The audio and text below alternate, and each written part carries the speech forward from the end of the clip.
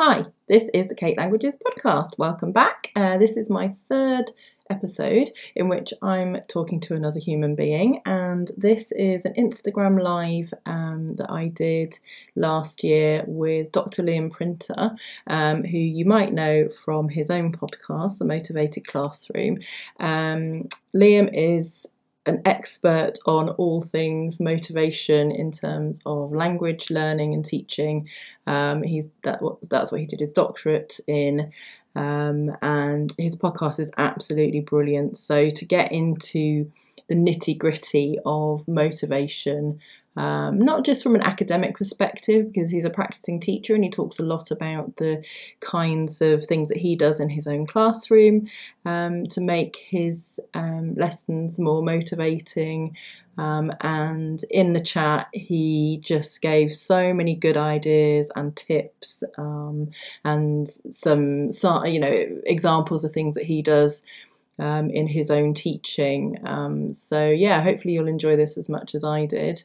So we kind of like jumped straight in. So the chat begins with him asking a question that he's asked a lot because of his podcast and because of his area of expertise. So I'll let him take over now, and this is the first question that we discussed. I suppose the most frequently asked questions in terms of like the podcast, and I guess it's quite common among everybody, is people asking about how do you motivate the demotivated? Like, what do you do to try and motivate people who are really, really, really demotivated? Or like, how do you even start? Or, what do I do? Okay, I'm trying to do the things you talk about in the podcast, but what do I do with this one kid who is like just, there's no getting him motivated. So I guess like that's one of the most common ones, and it's kind of a good one to start with, because tomorrow's podcast episode that comes out, one tomorrow, is about demotivation.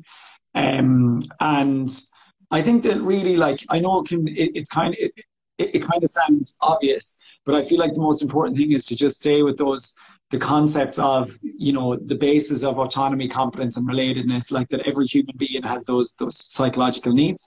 And even if you are feeling like someone is really demotivated and they're just not engaged in the way that you want them to engage, the way that I would see it is, just, if you were to do one thing, it's to go with the autonomy. So try and figure out ways to get their passions and interests and ownership and a bit of directed learning from them into the class. And then you might spark something small and then kind of go from there. So I don't know, is that kind of thing you would think of as well? Or would you have any other ideas about that? Do you know what? It's so interesting. And actually I have been thinking about that kind of thing. Yeah, motivation and the sort of, behavior management and that kind of element, because I think they go really, really hand in hand, don't they? I think if someone's demotivated, then they're going to be misbehaving. And funnily enough, I have oh God, he's nearly 14 months now. I was going to say like a 1-year-old, but he's nearly 14 months now. He's sort of turning into a toddler, definitely. So I've been like reading and listening to parenting books, and do you know what, there's so much advice for toddlers that I'm like, this could be really useful in the classroom as well. And the thing that comes up a lot is autonomy, and even from like a really young age, it's just a basic human need, isn't it, that we need autonomy. We need, and even if you don't really have it, but to feel that you've got it. I think that's the most important thing, to feel that you've got some control. Yeah, totally. Like, I totally agree with you. And that's, and I think it's like the research is quite, when I did my first research study on motivation and language teaching and storytelling like 3 years ago, and I looked in my own class, and it was like an action research project, and I did interviews with them and stuff. And what I found at that one was, I thought, oh wow, the 3 needs of autonomy, competence, relatedness, they're really interlinked, they're really interweaved. And that was kind of one of my conclusions, that like they really impact upon each other. And there's lots of research that shows that. But actually in subsequent research and more stuff I read, Kimberly Knowles, who's a researcher from Canada, and she does lots of stuff around language learning and self-determination theory. And she was one of the first who kind of really started to look at a motivational questionnaire and trying to gauge motivation for language learners. And she actually kind of concludes that she feels autonomy was like just a little level above everything else. That's And so I interesting. thought like Yeah. kind of carefully, but yeah, it was, yeah. And I thought carefully about that. And actually in my thesis, in my doctorate, the study that went on for a whole year, I think that is actually, it is the one that comes out. And it's what's interesting is that as teachers, we're actually pretty good at relatedness. You know, like we try Yeah. really hard to build relationships, to be respectful, to be caring, we're really warm. I think we're really quite good at that one. But even though the research tells us that autonomy is so important, it's the one that our teacher beliefs kind of impact with. And they say, well, okay, I know autonomy is really important, but I think I should do it this way. And that's the one that we kind of constantly have to fight against. It's really interesting. Yeah, it is. And I was just thinking, okay, so I mean, for me, like, you know, when I think of the most demotivated kid, it's going to be like a year 9 boy, I imagine. Yeah.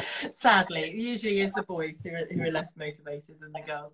But do you, I mean, what kind of ideas would you have? Like, what kind of things? So, for them to feel autonomy. So, I mean, I think also this is an issue for teachers as well, is there's so much kind of imposed on you. Yeah. And especially when it comes to GCSE and things like that as well. And, you know, I mean, I'm talking from a British perspective, obviously. But, yeah, it's, I mean, what can you do?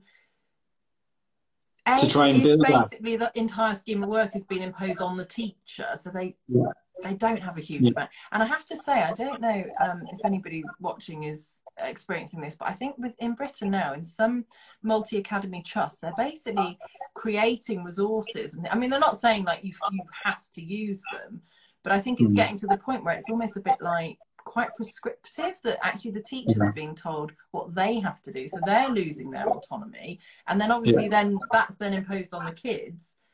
Yeah. And there's very little autonomy there, and I don't know what the solution is really. Yeah, the solution is to change the whole thing. Oh, I know, right? Yeah. Yeah, absolutely. No, like honestly, it's kind of, it's so frustrating. It's like that, you know, there's a really famous Maya Angelou quote. I love Maya Angelou and her writings and stuff. And one of the things that she says, like, it's such a simple quote, is like, when we know better, do better. As in, like, when we have the research there that tells us all this stuff, we need to start putting it into place. And now is, you know, we're in 2021. It's just kind of not good enough to kind of like, you know all this stuff about research and just not act upon it. And I'm not talking about the individual teacher, because we have a lot of stuff pushed on us.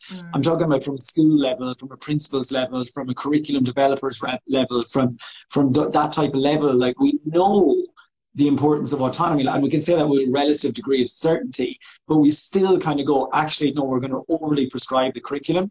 And I think what you have to do in that situation, when you feel like you are being told that you must kind of do it by this way and go into these boxes, is you have to kind of play the game, and you have to try and think, okay, if you're telling me that I have to teach these things and this is what's going to be on the exam, okay, fine.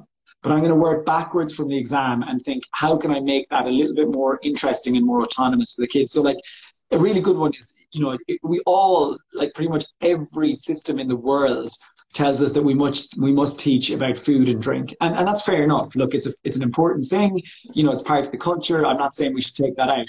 But if that's in every system in the world, and there'll always be some kind of vocabulary that they need to know, and they'll need to know a little bit about food and drink and maybe ordering in a restaurant or whatever. How can we work backwards from that and make it just much more interesting for the kids? And there's little things you can do. It's just like, I'm doing it right now with my year 9s, actually. We've just started this unit on food and drink, and we call it, actually, I've renamed the unit. Instead of it just being called like food and drink, I've called it like holidays full of problems. And it's all about the problems you encounter in your holidays. So it's like, we start off by saying, you know, where have you been on holiday? Have you gone on holiday abroad, or have you just gone on holiday local? Or maybe during your school holidays you work. Like, what do you do during your school holidays? Like, we have holidays, but they're different for everyone else. What does it look like? And then we talk about that a little bit and what it is. And then we talk about problems. What kind of problems could we have? You know, like, you could fall and break your arm. You could, you know, like, get food poisoning, all these things. And we get a bit creative with that. We talk a little bit about that. And then we go into food and drink, and we kind of say, well, what kind of problems could you come up against with food and drink?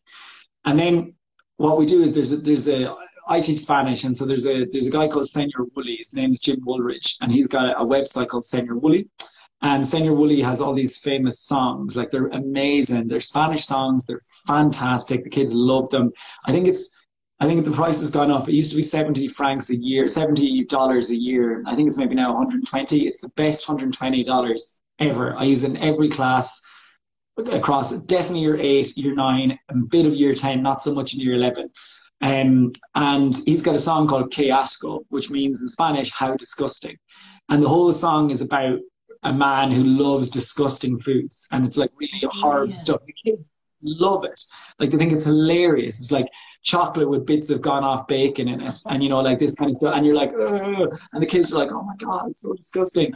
And then what they do is they come up with the most disgusting milkshake. So instead of just, they've got autonomy over it now. It's like, you got to create the most disgusting milkshake in the world. What would be in it? And they get to think about it and pull it together. And instead of it just being a list of vocab, they're now getting autonomous with it. They're thinking about it. They present it to each other. So it's, for me, it's about playing the game. It's about thinking, what do I have to do?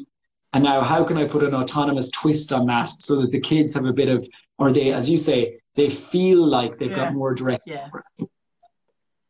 And surely they remember it better. Oh yeah, like completely, totally. When you compare these milkshakes, and we do it like kind of like a bracket, you know, we put, you know, John's milkshake versus Maria's milkshake, and then they vote who's more disgusting, and then it goes through to the next rounds, and it goes against, you know, Alice's milkshake against like Nora's milkshake, and who's the most disgusting, and we vote until you're in the final. And of course, they're getting the vocab each time from each one, and as each round goes on, they have to like, you know, give it a bit more detail. They have to sell it to us. They have to persuade us theirs is more disgusting.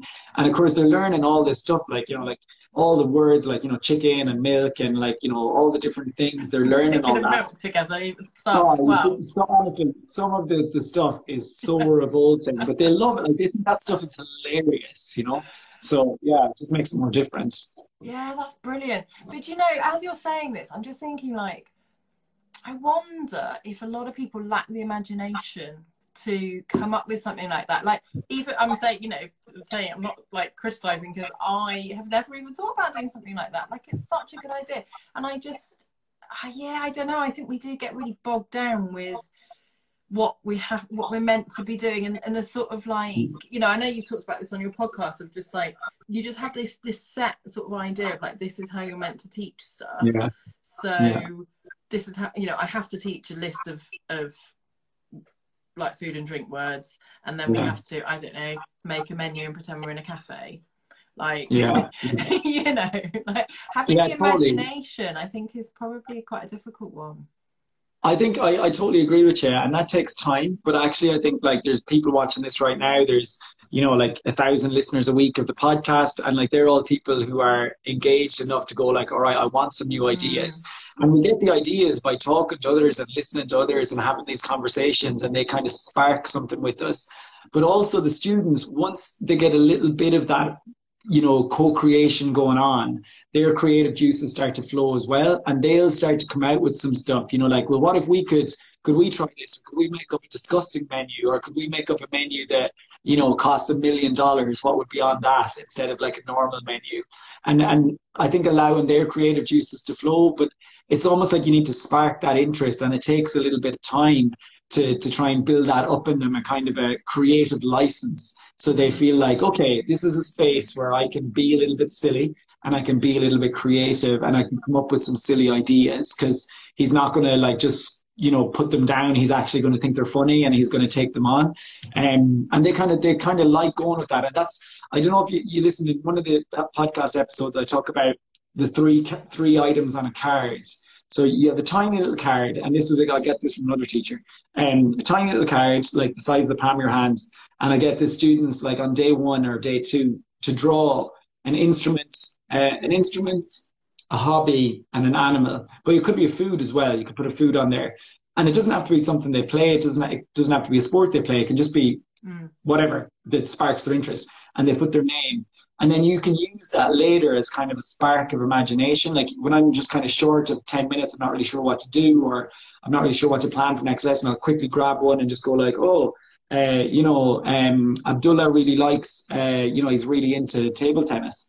all right, let's have a conversation about table tennis. So when they come in, then I'll have a quick look and just be like, so guys, yesterday I came across a table tennis table and I really want to play, but I'm really bad at it. Can anybody help me out?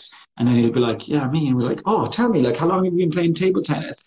And now he feels like he's part of it and you're talking about his. And then the key to it for me at this point is not just to have the conversation, but to make it so important that the rest of the class have to write it down.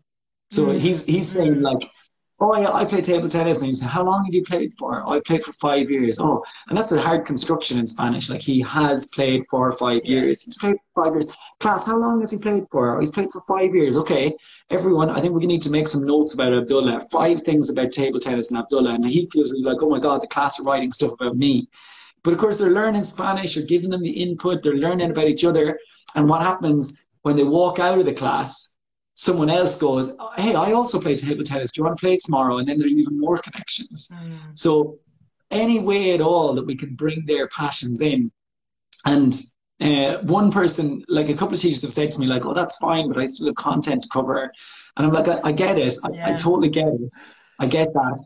But if you can create the space for that, it's not every lesson, but if you can create the space for those moments where they feel like they're valued and you're learning about them as humans, the kind of interest level goes way up, So yeah, I think that autonomy aspect is just, it's so important and so important not to think that it's just choice. It's a lot more ownership and what they think and stuff. So yeah. But I don't know. I wonder if anyone who's watching has got any questions. If you have, type them in, guys, and let us know. So yeah, I do. So I, again, as you were just talking then, so I'm thinking of it from a perspective that I see a lot at the moment. So I tutor teachers. So I'm doing online courses with teachers, and I don't know if this happens where you are, but it seems to be happening more and more in Britain, that languages teachers are teaching a language that they don't really speak. Yeah, that's different. So I've got beginners classes in, I've got, at the moment I've only got French and Spanish beginners, and I've got French, Spanish and German improvers as well. But even, the improvers level, I would say probably, I mean, some of them are around kind of GCSE level, some of them maybe a bit more, some of them even a bit less. So, I think maybe one of the problems for teachers is not their lack of imagination, but actually a lack of their own language skills. And I think, this is a real issue, and it's a bit of a weird thing that you get in languages that you wouldn't have in like maths or something. They all have to know all the bits of maths, and they're not suddenly going to have to teach something different. So to answer your question, Kate, honestly, that is a massive, massive issue. So when we don't feel confident enough in the language we're teaching, it does absolutely impact the way that we can do things. I don't know if there's an easy way to combat that, to be honest. Like, there's not really. And of course, it's very difficult to try and allow students to be creative and autonomous if you yourself feel a little bit lower in your ability. It's so true. And I think the only thing that we can do is just to keep trying to actively improve our own language level by doing what we can. And especially right now in the pandemic situation, we have to engage with things from, using TV and Netflix and reading books and listening to podcasts and talking to people who speak the language. But that is a very, very natural thing to feel a little bit uneasy about it when it's not your native language, and that's okay. But just to continuously, and let the students know as well, let the students know that, look, I am a teacher of this language and I love it, but I haven't been in the country for a while, or I haven't lived there for a while, and I might make some mistakes, and please go with me in that, and I'll do my very best. I'll look stuff up when I don't know it and try and let them know that. But you're still a kind of an expert in the room compared to them. If you're an expert linguist as well, you know about language and how to learn language, that's your expertise as much as anything, isn't it? Yeah, for sure. So there's a good comment here from Catherine. So if the teacher is teaching beginner students, TPRS can be a great way for teacher and student to progress together. So can you explain a bit about TPRS? Because I know that's something that that's one of your... I can. things. Yeah, and this is something that's only just sparking a tiny bit of interest now in the UK and Ireland. And, you know, I did my teacher training in Ireland and I never knew about it, never heard about it, didn't know what it was. You know, and I only learned about it because it came from the United States. And so I worked in an American school and therefore some of the teachers were using it. And that's how I kind of learned about it. So TPRS, I've done a few podcast episodes on it, but to put it very basically, it's teaching proficiency with reading and storytelling. And all it is it's a co-creation of a story with your class. So it's you're creating a story together with your class. Now, I don't know if Giacomo is still listening, but I wonder if he remembers stories from 6 years ago when he was in my class. I don't know if you remember Huésped, Giacomo, and the story about Huésped. So this is it's something that we co-create. You have a spine of a story. You've got a skeleton of a story, and you know, I've got these 3 or 4 structures. So in a beginner story, you might have something like your structures might be goes to, wants, needs, and forgot. Those 4 things. And you build a story about that. So there is a man, he wants to be a famous ballerina. So he needs to go to this famous ballerina school in Austria. But he forgot his ballerina shoes, so he couldn't do it. That's your story. And again, you might be thinking, going, oh, how did you come up with that? But like, I've read hundreds of TPRS stories. There's books you can buy that are really cheap. And they've got loads of these stories in there. And I don't know how the people come up with these creative stories, but they're incredible. And essentially a TPRS story is like any story. There's a problem. There's a character with a problem. They go somewhere to get it achieved or fixed. It doesn't work. They go somewhere else, doesn't work. They go somewhere, it gets achieved, or there's an outcome. Okay. And what makes it unique is that you have your spine, but the characters, the details, like how long they were in a place or what the name of a place is or where they work, the kind of stuff that's not important for the storyline, they come up with all that stuff. So they feel like they're driving the story in their direction, but actually you're in control of the story. They're just giving you details. So for example, might be, okay, class, so there was a man, okay, and his name was, and I'll give you the name, so we go, and okay, and he was waiting for the train, yeah. So how long was he waiting for the train? What do you think? And they'll go 5 minutes, and then 2 minutes, and then someone will go 6 hours, and you go, yes, he was waiting 6 hours for the train. And that idea has come from someone in the class. It's now part of our story. They feel like they contributed it and they're directing the story. But really, it doesn't really matter in your story if it was 6 hours or 2 weeks or 5 minutes. That's not part of the important stuff. The important stuff is he wanted to be a ballerina and he forgot his shoes. They're the 2 things that can't change. And so you go with the story, you do it in small 5-minute spurts. Where the students are giving you information, then they'll do something else with it, they'll draw it, they'll retell it to each other, they'll write it out, they'll invent questions, then later they'll read the text to each other, there's loads of extension material on it. But at the end of 2 weeks, or a couple of weeks usually it takes, they've invented and created their own class story, and they feel ownership of it, they know it, they feel like they can retell it, they feel really competent. And one of the tasks I get them to do is to retell the story in their mother tongue to their family. And so like they'll tell the story first in Spanish, and then they'll translate it into Dutch or Swahili or whatever it is they speak at home. And they get an amazing sense of accomplishment from that. And their parents write a little note to say, wow, he could do this whole story and then translate it into Dutch for me. You know, it's really impressive. Yeah. And they get this amazing feeling of pride from it. And they just love it because it's different. It's something totally different. And so they feel like that's one of the things they write in their feedback form. It feels completely and utterly different to everything else. And is this something that you do sort of, you know, like you do for a couple of weeks and then you might do something else, like, you know, you're talking about the disgusting milkshakes and things like that. So it's not, because I think one of the things for me that sucks the enjoyment out of languages can be when you only do one thing like all the time. So absolutely. You know, if you always teach every single lesson in exactly the same way, I don't know how you can, like, for me, what you're saying, I think, well, you're going to remember food and drink really, really well if you're talking about disgusting milkshakes, and you're going to remember about, I don't know, time or something if you're talking about how long someone's waiting for a train. Do you know what I mean? Like when you're so if you're coming up with different ways of doing it. But for me, I don't know, there's a bit of a I don't know if it's just easier for people, but they'll literally be like, right, so we start off, we've got this vocabulary, and then we do this, and then we do this, and it's literally the same every time. And I think if there's no variety, that's going to be harder. You know, cognitively, I think it's harder to differentiate in your mind, like, when did I learn this, or when did I learn this? Because it's all just like the same. It's quite monotonous. Whereas if you've got a big variety of really different things that you're doing, I think it's easier to actually retain it, surely.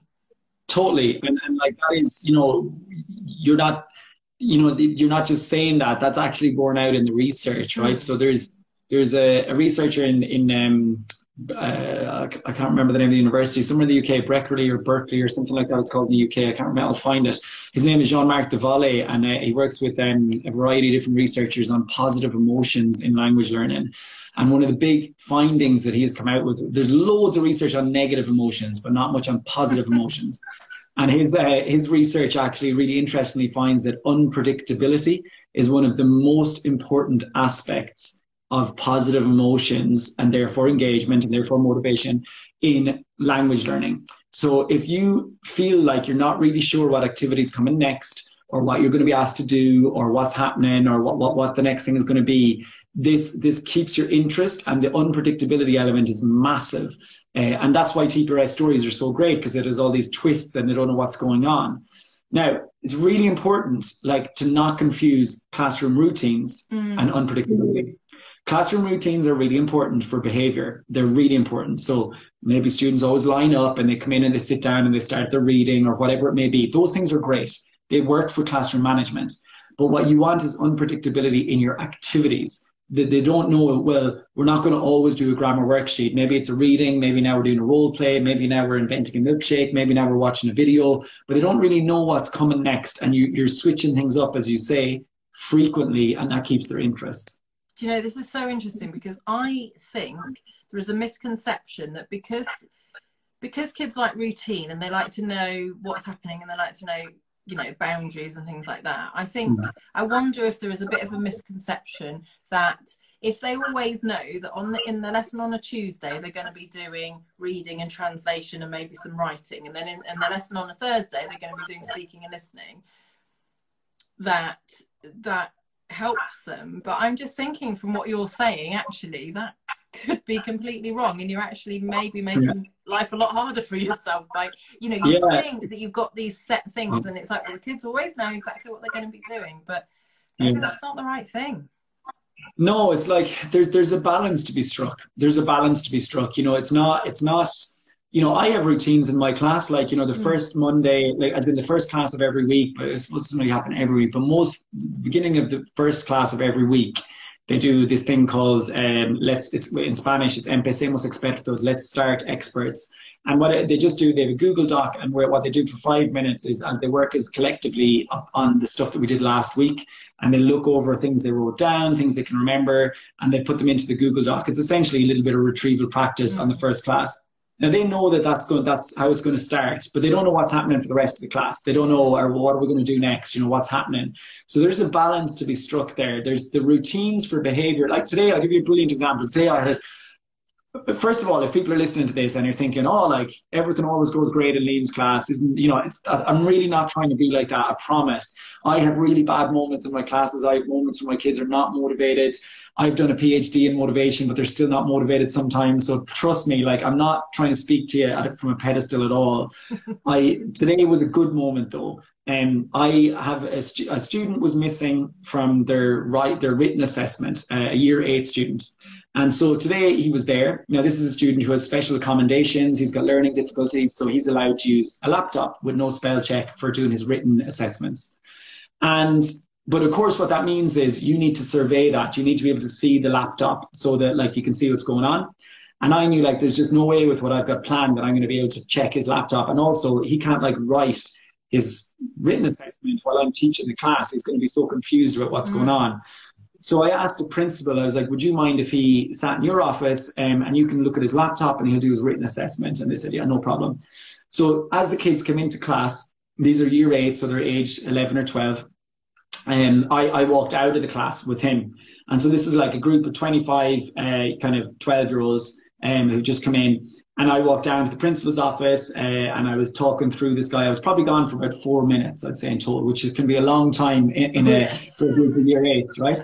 And I walked back, and as I was walking back, in my head, I was going, oh God, it's going to be like absolute carnage when I go in here. Like, I walked in, all 25 of them were just in total silence reading their novels. And I was just like, and I said to them, I walked in and went, I was like, thank you so much, guys. This is amazing. Like, I can't believe you're all just reading your novels. And they were all just looked at me like, well, yeah, that's how we start class. Like, we start with reading. And so, like, I was one of those moments where I was like, oh my gosh, like, I can't believe you did that. And I think that is because we'd set it up. They know, they walk in, they get their novel, we start reading. So I guess what I'm trying to say is routines can be great for behavior management. Yeah. But unpredictability with your activities and where the activity is going to go is really important. So it's trying to get that balance right. Yeah, definitely. That's so good. Just about on the novels, was that in Spanish? Are they reading Spanish novels? Yeah. So basically, I'm now in my 8th year, believe it or not, teaching Spanish in Switzerland, and for the last 6 years in this school, and so. Every year we get a budget that we're allowed to use. Now, because I don't use any textbooks and I don't use any materials like that, my budget always goes on novels. Like I spend every penny I've got on these class novels. And it's taken me 6 years, but finally I've got a bit of a library going on. I've got about 2 or 3 copies of all these graded novels, like ones that are written for beginners, intermediate, advanced. And there's loads of these for Spanish. There's a lot for French, and there's a few for German. I was going to say, there's never as many for German. Gradually getting there. But because a lot of these books come from the United States, they're from TPRS teachers, mainly they teach Spanish there. So there's a bigger collection for Spanish, but it's growing for French and German. It really is. And so every year I buy as much as my budget will let me. And now I've got a library. And so we've got a document where all the level 1 novels are. I've probably got 25 of these level 1 novels. They cost $5 each, so they're not really expensive. And they're all at the back of my class. And when they've read one, they write a little comment about why they thought it was good or bad, and they give it a star rating. I don't correct that at all. It's just up to them. And then they go and get their next one. And we have like a wall where I put loads of like plastic sheets like on the wall, and they put their book in there, and it's got a sticker on the front with their name. So they know when they walk into the class, they go get their book from the word wall or from the book wall, and they sit down and they start reading. And we start with 5 minutes of reading. And it calms the class down, but also they're getting all that comprehensive input by reading novels that are at their level. And then you start to see in their writing and their speaking, they start coming out with phrases and words that you've never taught them, but they've come from these books, and you're like, oh, this is really cool. And so this is the first year I've really put it into place. And they call it free voluntary reading. So you're free to choose what you want. It's voluntary, and you read at the beginning of class. It happens for me. I meet my year 8s. I have them 3 times a week. So twice for single and once for a double. And it happens at the beginning of the double and one single. The other one, it doesn't. We do something different to begin the class. But I always like, after lunch, when they're like super hyper, that this is how we start class. So that's brilliant. Yeah, it's honestly been a game changer. It's been a real game changer. I grew up in a house where reading was important, and so I believe in it. But also the research is really important around reading, and reading in a second language when it's at your level and when you can understand is really important. But seeing how much they understand now when we do a reading assessment, because they've been doing this reading all year. Like some of them are on their like 6th novel, and they only started Spanish in August. Wow. So like they're really like the competence that they feel in themselves. They're going, I've read 6 novels. Now, of course, their novels are like 25 pages long, but like doesn't matter. They think that I've read 6 novels. So like, they just have this amazing feeling of like, I'm really good at Spanish because they can read a book. So yeah, it's a great, I love it. And of course, for me as a teacher, class is completely quiet and I can just like think, and what am I going to do next? And but what I try to do is model. So I actually have, like, this comes back to our first question about teachers wanting to get better at their language. I have novels, like as in, you know, native speaker novels that I'm reading for my year 13s or whatever. And I'll sit and I'll read as well at the front of the class, and I'll read, and I might have to look up some words, and I'll be reading, but they see me modeling it. So it's not like I'm on my emails, like I'm modeling, and I think they value that a lot. They see, well, Mr. Printer's reading, so reading is obviously important. We should read too. And I think that's been a great one this year. Yeah. You know, that's, as I was saying before, that's exactly what I've been reading in all the parenting books as well, is you can't just tell kids like, oh, Yeah, you have to do this, you can't do this, blah, blah, blah, blah. If you're not modeling it yourself, like, they'll be like, well, you're not doing it, so why should I? So the modeling, I think, is amazing. And also it means you get to read a bit of Spanish, which is nice. Yeah, and that's it. Like, I mean, I genuinely am learning little words every day. You know, it might just be one or two words that I have to look up, but, you know, little small words, and like I'm writing them down, and then I'll teach that to my year 13s so that it's kind of the retrieval practice for myself. Like, it's like, if I teach this word to my year 13s, it's going to help me to remember it as well. Because, you know, look, I'm not a native speaker, so I need to keep working on it too, you know? Yeah. And what you were saying as well about having a selection of books and the children can choose their own book, again, goes back to what we were saying about autonomy. You know, any time you can offer them the chance to choose what they're doing. I did one of the authors that I use quite a lot in my class is an author called Adriana Ramirez, and she did an episode on the podcast with me. She's a good friend. She's a fantastic teacher, a Colombian teacher who works in Canada, and she's written a few novels rich in cultural content about Colombia. And my kids like her novels, but one of the great things that she said in the podcast was what she does is she essentially just has a shoebox for level 1, a shoebox for level 2, a shoebox for level 3. And so she's all her level 1 novels in one shoebox. And it's like that, she's like that feeling when they're allowed to move to the next shoebox because they've read like the half of this one, and you know their levels there. And then they go to get a book and you say, actually, you can open the next shoebox. They're like, oh my gosh, I've reached the next shoebox. And they get to open it's like leveling up on your computer game, isn't it? Exactly. And it's competence, you know? So yeah, it's really powerful. I highly recommend every teacher who's listening to this to just gradually, year on year, buy a few of these, even if you can only afford in your budget to buy 5 or 6 a year, just gradually build it up. And over time, you'll eventually have a little library for yourself. Like most of the books, if you buy them now, they're still relevant in 6 or 7 years. It's fine, you know? Do you know, I feel like this is one of these things that was more popular maybe when I was learning languages, or, you know, sort of like in the 80s and 90s. I feel like this was something that people did, and then people kind of moved away from it all. And then you know, I mean, everything comes round in a circle in the end, doesn't it? It's all, like it, you know, everything comes back. But I think, yeah, I feel like we had them when I was at school. I don't know, but I don't remember that systematic, like sitting down and reading them. I think that is. It's really useful and important. So I'll tell you one of the things I found interesting is I work with a colleague who is a native speaker from Spain, and she has a few graded readers as well that she uses, and they're leveled by the European framework A1, A2, B1, B2. But when I look at an A1 or an A2 book, they're hard.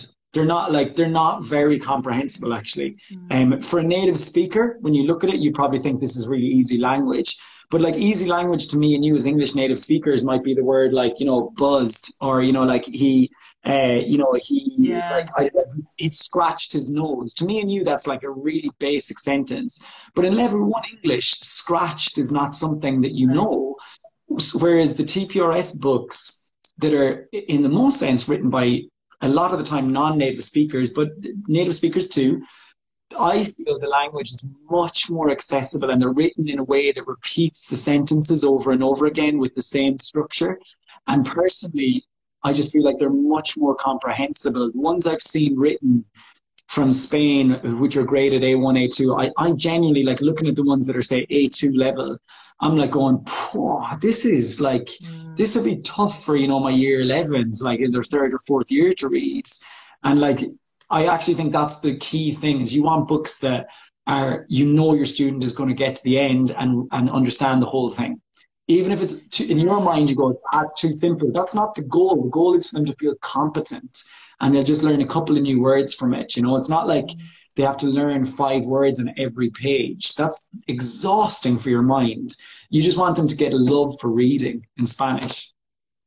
That's such a good point. And I think people might think, oh, I could just use children's books or something. And I'll never forget thinking, oh, maybe I could do something with like a Mr. Man book. Yeah. And then if you've ever looked at Mr. Man books in French, are actually written, well, when I checked one to try, I was thinking that might be a fun thing to do. They're written in the past historic. Well, if you're going to do them with, you know, Key Stage 3 classes, they're like, they're not going to know, you know, even to recognise a past historic, it's just not feasible. It's not written for learners. So, yeah, it's written for French kids. Translated for French kids, I guess. So, I think even like children's books. Although, do you know what? Saying that, I had in the last school I taught at, with my tutor group, we used to, well, I tried to implement like reading 1 tutor time a week. And a lot of them just never had a book. And I had some French children's books that I brought into the class, and they were doing French, and they, you know, they weren't hugely motivated with French, but they really loved like reading these little French children's books. So I don't think I really understood them, but, you know, they might have learned a few things from it. So graphic novels or like the comic book type things are great as well. And that's another thing that's like, you know, I'm kind of pushing this Senor Woolley side for the Spanish teachers who are listening, but it's honestly so good. Like, he's just published all these graphic novels, these like comic books on his website for free. Well, I mean, as part of the subscription, you don't have to pay extra. And the kids can like follow along. They can click on the words that they don't know. And they're really great. They're all linked to the songs that you've already done. It's very cleverly done. If there's Spanish teachers listening to this, just check out Senor Woolley. Like, honestly, if you can get the $100 or whatever it is, maybe like £80 from your school to pay for a subscription for the year, it's so worth it. And they'll learn so much. You'll have so much fun in class. There's loads of activities there, and just like that's another one. The graphic novels are really good because there's so many pictures that they can really follow along with what's happening, you know. Do you know, I had a question in my mind a little while ago, actually, when you were talking about these books and TPRS. Do you use these novels for the TPRS stories and activities that you're doing? No, usually not. Okay. No, they're separate. They come afterwards. Like they'll still act out scenes and stuff like that, but they're kind of separate. So the TPRS story is something we co-create together, and then we'll read these books are kind of like a separate thing. But some of the books are just silly, like they're kind of silly little books, and like silly stuff happens. There's one we're about to read with my year 9s now, and I thought about changing it a few times, and I talked to the other year 9 teacher, and he was like, "My kids love it because it's so silly." And I was like, yeah, why not? Let's just keep reading it. It is really silly. It's just called Los Bakers van a Peru. So the bakers go to Peru. And like, it's a ridiculous kind of story about like them going to Machu Picchu and all this kind of stuff happening. So there's cultural content, but it's a silly story. But the kids love it. Like, it's really silly. Like, there's a guy who eats way too many donuts and he gets kind of sick and stuff. So that's like unrelated to our TPRS story, but we might be talking about food and stuff like that and getting sick, and that links in with my problems in the holidays. So the way I do my units is I kind of read these books, and like as a teacher, you could read these books in 20 minutes, half an hour, and you can flick through them really quickly. And then I'll go, oh, this one's quite good, actually. I like the storyline. Like, there's a little twist at the end. And what's it about? And so there's one that I do with my year 9s, actually. We just did it this year, called Rival. And it's by an author called Mira Canyon. And I love her books. And her books are very rich in cultural content. But the Rival is about the Middle Ages and the Muslims being in Spain and the war between the Christians and the Muslims.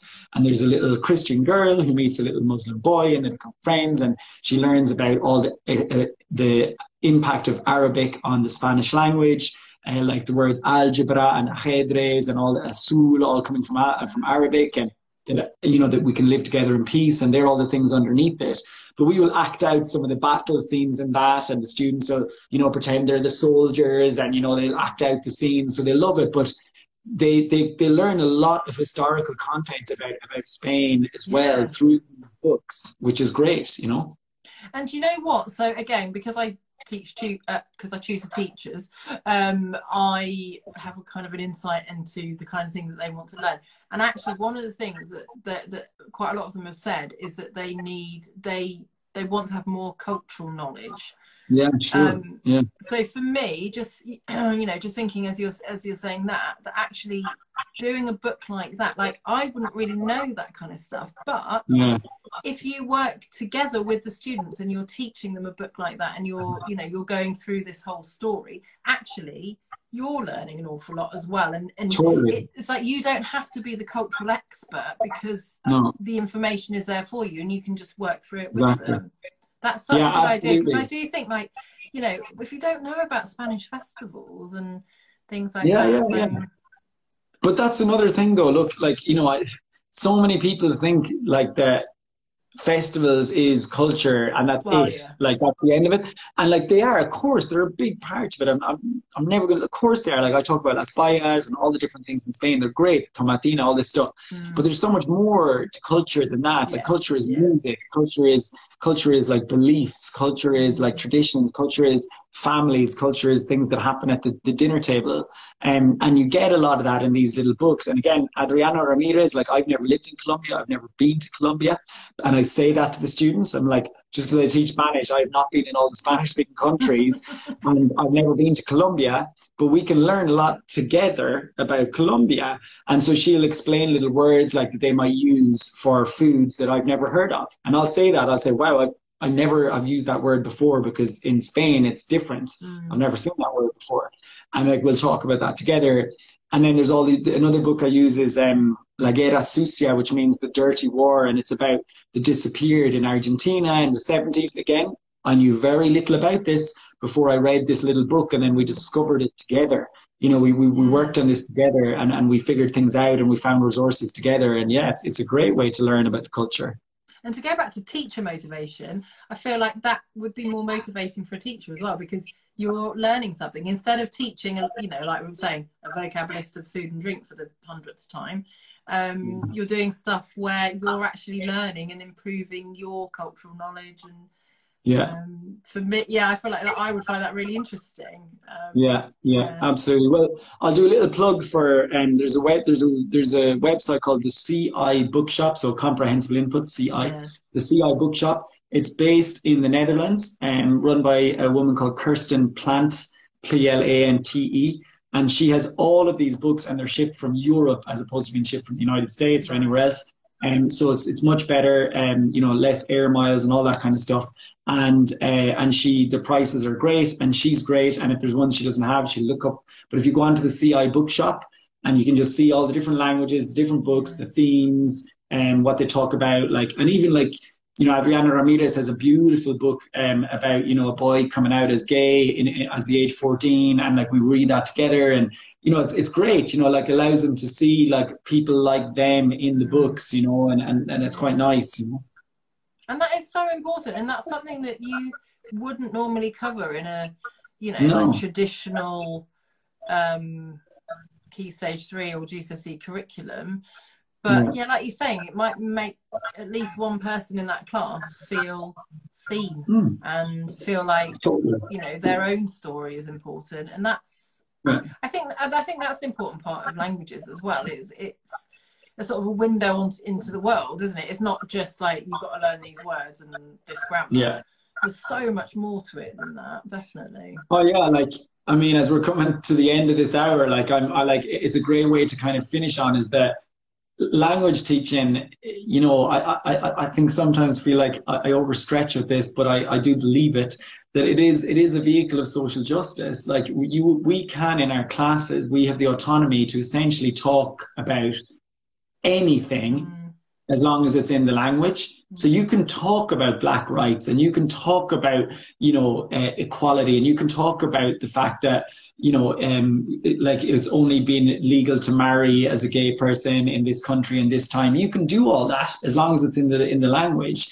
and you can raise social justice issues all the time in your language class, and still meet your recommendations of talking about the things you need to do for the exams. But we have a role, and then there's the bigger role that if more students are learning the language, And if they are going out and they know about these people who speak it, and they don't look at them as people who are different anymore, they just look at them as other Yeah. people who speak another language, well, then they're opening their arms to culture, and that's reducing discrimination. So we have a big role to play in social justice, you know, and I mean, I wouldn't be doing what I'm doing if I didn't believe that. So, No, you know. I totally agree. And I think one of the most important things about learning a language is realizing that just because people don't speak your language doesn't mean that they're stupid. It just means they speak Absolutely. another language. And, Absolutely. you know, just because someone speaks with a foreign accent doesn't mean there's anything wrong with them. In fact, it means they're trying because they're speaking another, you know, a language that's not their native language. And Or I think I saw someone had on a T-shirt like something like, "I don't have an accent, I'm bilingual." You know, and it's just like, I mean, it's a brilliant way to put it. It's like if you laugh at someone's accent, actually they're bilingual. They're speaking two languages. You know, so like, yeah, it's a great way to look at it. And they're brave enough to be speaking in their second language, which, you know, a lot of people aren't. So there's a really interesting comment here, but I think probably this could be a completely, like a new conversation. I want to start teaching, I think, TPRS, but the school I'm in now, behaviour is challenging. I'm not sure if it will work. And I do wonder if there's behaviour issues, and also, again, if there's pushback from either, if you're not head of department, there's pushback from your head of department or senior management or something like that. Like, I can imagine, having worked in a few English schools, like, people would be a bit funny about it. I almost wonder if you just need to like give it a go and, you know, prove that it might work. From what you're saying, it is so motivating because they feel autonomy. I mean, you know, behaviour might be difficult for a million reasons, but if students are feeling lack of autonomy, demotivated, if they're feeling like, oh God, I'm going to go into my French lesson and I know it's going to just be the same thing, it's just boring, blah, blah, blah, blah. And then you introduce them to this completely new, slightly different thing. It could improve behaviour. You never know. Absolutely. It is honestly though, that like that person is right, like as in when you start teaching with the TPRS story and you're giving some control over to the students and driving stuff, it can be quite scary and it is quite different. And if you don't have the right relationship with your kids, it can be a little bit scary, you know, because suddenly your room is full of energy and there's lots of people giving ideas, and that can feel a bit nerve-wracking as the teacher. And the research which shows this, that we need support from our colleagues when we're doing this, but also don't be afraid to talk to the students like adults, you know, like people, and say, look, I'm going to try this new thing. I've not done it before. I want you to go with me. Like, this is new for both of us. I'm going to give it my best shot. I think I've got it right, and I know it's going to work. I've looked at loads of videos, but I need your kind of help. You know, are you willing to help me out with this? And they'll be like, okay, right, let's give this a shot together, and they'll try with you. And if you're struggling with the behavior thing, I genuinely listen back on podcast episode number 2, I think it is, which is the first class of the year, the class constitution. And it's all about building respect for each other in the room. And once you have that feeling of respect among each other, then you can start some of these new activities that are a little bit different. But yeah, sometimes you have to give it a try, but really do, if you have a colleague who's willing to try it with you and you can support each other through it, that makes a big difference. And you're not like off on your own, you know? And in terms of the class and everything like that, so when I did my MA, my tutor was Zoltan Dornier, which was amazing, and he wrote a book on group dynamics in the language classroom, and there's actually got like, well, I don't know if it's out of print because I'm always recommending it to people, and then I check on Amazon, it's like 35 quid or something crazy, and it's a really thin book. But he talks a lot about sort of building a good group dynamic and the types of activities and things that you can do, like something simple like a find someone who activity, so they're having to actually communicate and connect with each other, and do you know what, he was amazing as a tutor. He did that in every single one of our seminars. He modeling the really good way of doing it, and actually I often try to think of that, and especially, I mean, I keep going on about my teachers' courses, but these are complete strangers. They're all adults, and there might be teachers, but they're still a bit like, it's probably even worse if you already speak 2 or 3 languages fluently, and then you're like, oh, I've got to learn this new one now, and it's a bit scary. And I always try to come up with, icebreaker type activities, basically, Oh, to yeah. try and get a good group dynamic, so that people don't feel, because languages are scary as well. Yeah, yeah, yeah, It's No, scary honestly, speaking a foreign language. building those relationships is just absolutely key, especially when you're going to put yourself in a vulnerable transition and try something new that you've never tried before, and willing to fail at that thing. And honestly, when I first started teaching with storytelling, there was a number of classes where, you know, I walked out with my head in my hands going like, oh my God, I was a disaster. Like the kids thought I was crazy. Like what on earth? I couldn't get the story right. I looked like such an idiot. I was sweating. But it just takes time. And honestly, if you ask the kids to go with you on the journey, like I think that's the best idea. Like say to them, this is new. Like I'm going to try it. I think it's going to work, and I've got it right in my head, but I'm going to need your help. Like you need to participate and help me with this, and I promise you're going to learn loads of French or loads of Spanish. They'll buy into that, you know. Yeah, no, it's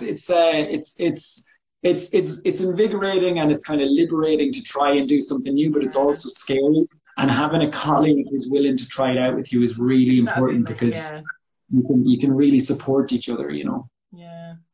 Yeah, and I think, I mean, you know, I think that the last school I worked in, they were quite prescriptive about what we did every lesson, and I do wonder whether it you know, I would have had any kind of autonomy to do something like that there. But you just don't know. Like, you know, if you say, look, I've heard this really cool thing, I really want to give it a go. Maybe do it with year 7, so people think it's maybe not Yeah, as, you know, like, I don't know, too high yeah, risk. Like, obviously not with year 11, just before they're doing their exams. yeah. And probably not when you're being observed, and probably not when Ofsted are No, around for the no, no, the no. first time you're Just doing it. You know, try it in and safe, choose a safe nice places. class, I would say, like a lovely, Yeah, like enthusiastic little year 7 class, or a nice little yeah, small year 9 class, or something like that. And yeah, yeah. I would Just love. try it out. And it's really liberating just to try something new, and like, and if it doesn't go that well the first time, try something else, try it again. But also, I think my last piece of advice before we kind of end on this would be, if you're thinking like, I might try these stories out, I recommend look up Movie Talk and Picture Talk.